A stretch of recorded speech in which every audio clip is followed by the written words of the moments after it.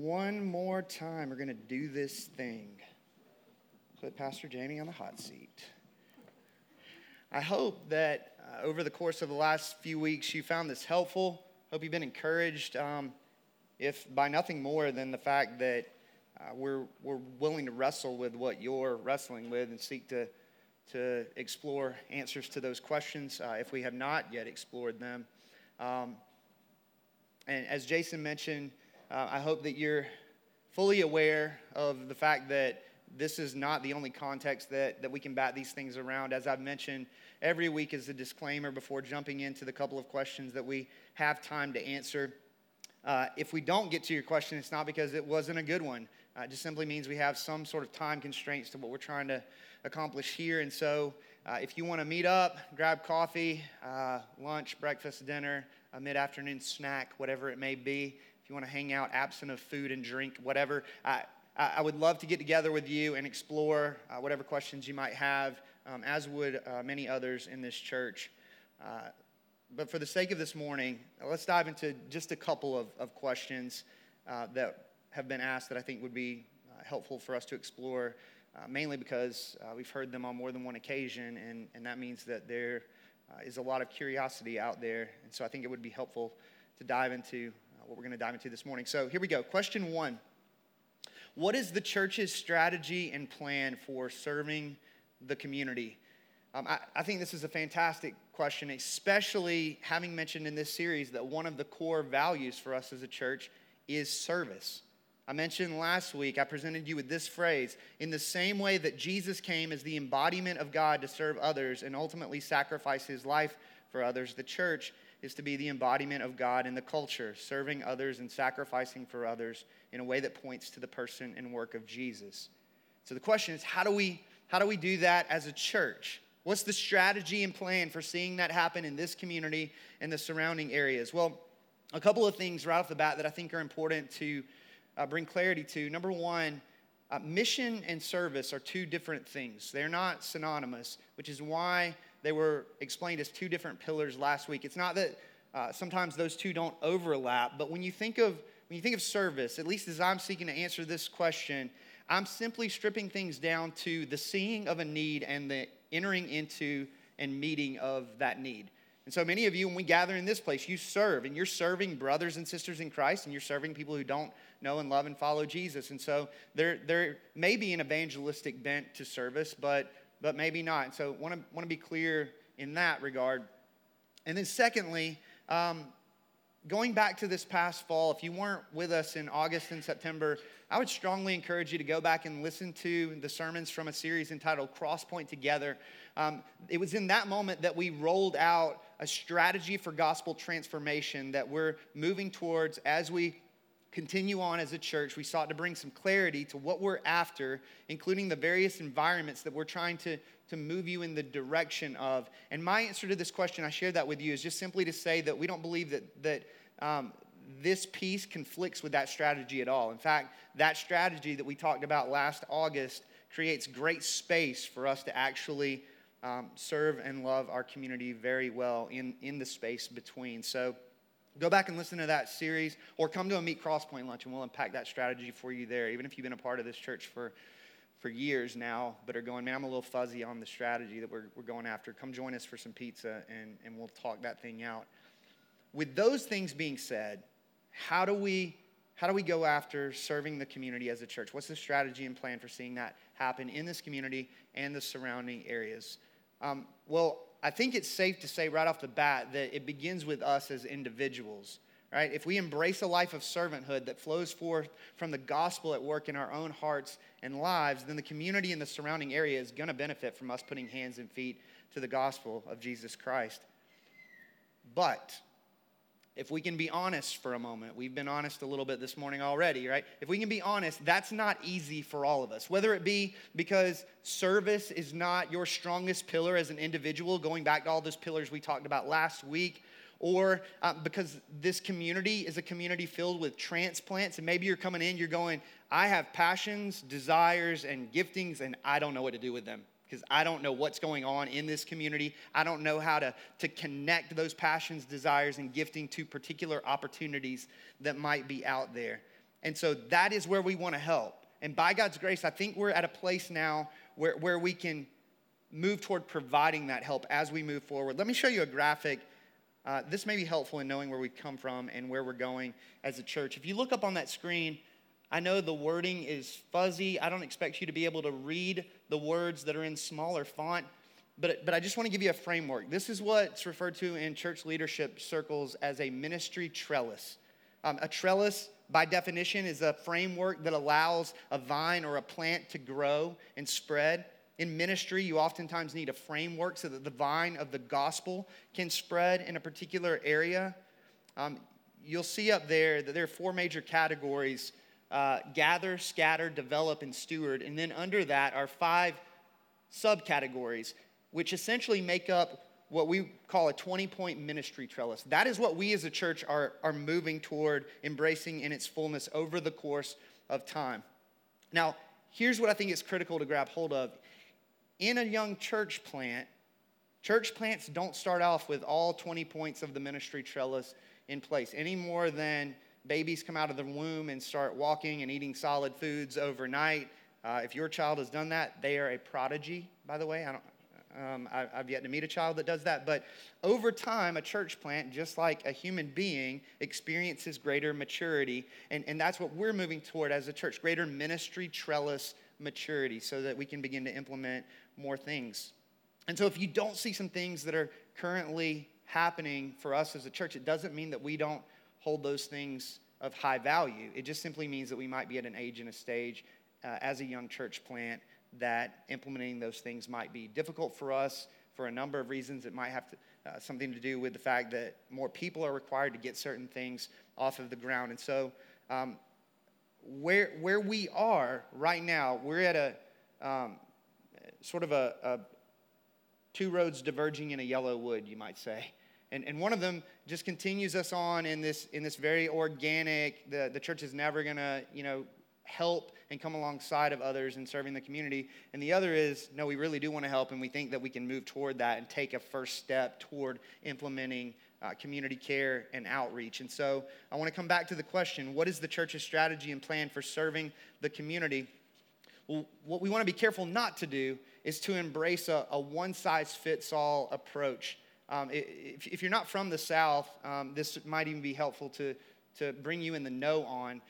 There's this thing that happens in the Bible Belt where churches will establish sponsorships in the community as if this is a NASCAR event and we're going to slap the decal and feel really good about ourselves and from time to time do something nice and pat ourselves on the back.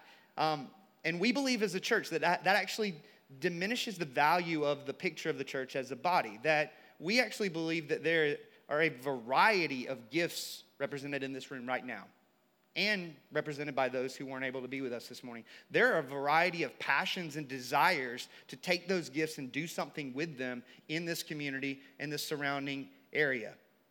Also, there's a minimal margin for adding things to the calendar that are not strategic. And so we've actually attempted to do the one-size-fits-all thing, to go, okay, maybe that's just a Southern thing, so maybe that's how we contextualize, and it just didn't work. So what we've realized is that if it's going to happen because there's a desire, an ability, and an opportunity coming together. Take those 3 words, a desire, ability, and an opportunity. A desire, a passion for a certain organization or cause in the community, a certain way to meet a need in this community and the surrounding area. And so I would put the question on you, what are you passionate about as it pertains to caring for and serving this community and the areas that surround it? That's desire. Then there's ability, a gift mix necessary to meet the needs of that organization or cause in the community. How has God gifted you? How can you use that gifting to serve this community and the outlying areas? And then lastly, an opportunity, an open door to actually take that desire and ability and do something with it locally in the community, to put it to good use. What are the doors? The question would be, with opportunity, what are the doors that have been open to you in this community? Schools, ministries, local businesses, opportunities to love and care for people. What does that look like?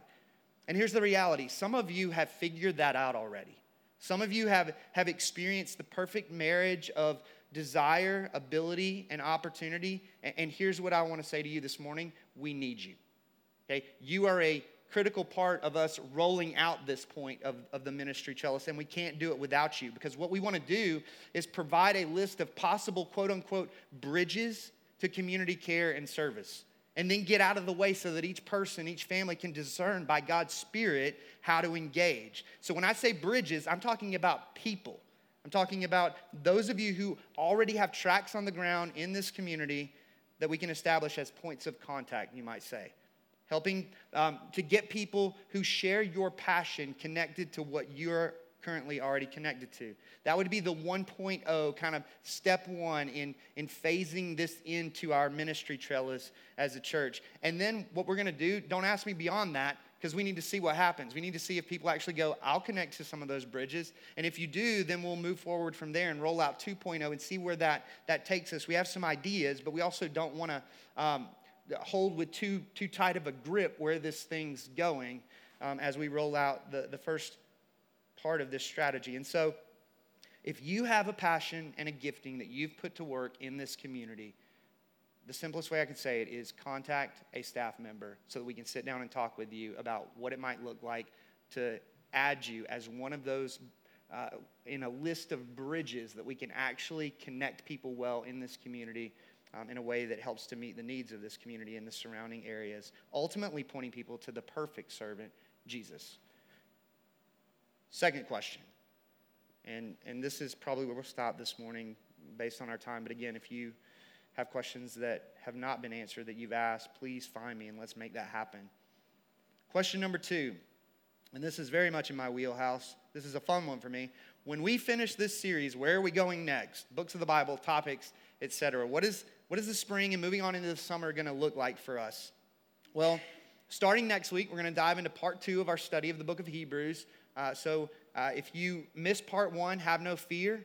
As we begin next week, in the very first part of the sermon, I'm going to do one of those previously on Hebrews things, and we'll catch you up to speed, so don't panic. You've come in at a fine spot, although you can go back and listen to the messages from the fall when we were in part 1 of the book of Hebrews, and I think you'll be served very well by spending your time there.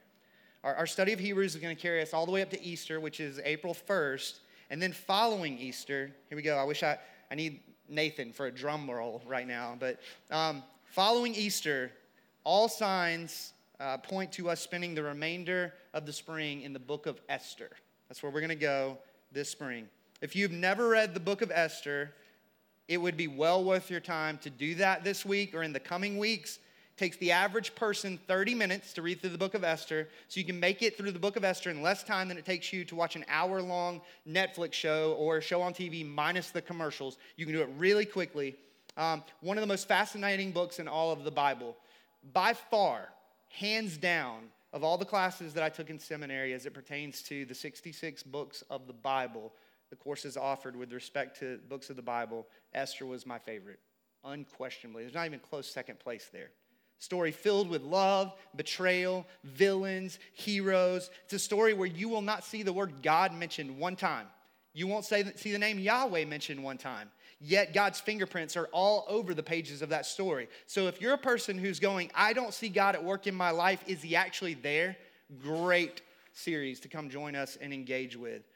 It's a story that, you could say it this way, it's about the silent sovereignty of the unseen God, and it is an incredible story. And so trust me when I say you will not want to miss that. We're going to spend April and May in that book of the Bible, and then following our study of Esther, here's what we're batting around the idea of doing very loosely over the course of the summer. A series focused on questions about or objections to Christianity. Questions about Christianity, objections to Christianity. So we're taking the series on the church and really expanding it out to all of Christianity. And what are your questions? What are objections that you have or that you're hearing that other people have? One way that you could help us to decide whether that's a good way to spend our summer is by texting in questions that you're personally wrestling with yourself, or maybe you're being asked by other people. So you see up on the screen behind me, once again, that number to text in thoughts to, because we want to hear from you. If we did a series focused on questions about Christianity and objections about Christianity, what kind of questions would you want addressed? Ball's in your court. If we get enough responses to that question, we may actually do this. If we don't, we're going to step back to the whiteboard and explore where we need to go with our summer months, and we'll focus our efforts elsewhere. But if that sounds like something remotely appealing to you, then you have an opportunity to speak into that and get us moving in that direction as we're thinking about where to go with our summer. But definitely, regardless of what we do this summer, plan on Hebrews Part 2, and then following Easter, a journey through the book of Esther. I hope that excites you. It excites me. And if I'm excited, I'm doing most of the preaching. That means it's going to be, a higher investment into the storyline. So I'm just a narrative guy anyway. I love preaching through narratives, so it should be a lot of fun. With that being said, once again for the third time, this is awkward to try to transition into, but we're going to move into a benediction to close out our service. Come back next week as we dive into our launch of the book of Hebrews, part 2. You can go ahead and stand. The benediction this morning is simple and yet challenging. It's this: as you leave this place, may God move you to a deeper embrace of humble, self-giving love for others in this gritty, messy, particularized community of disciples. And may that love cause the watching world to declare that God and his gospel are real. Go and be the church. Love you guys.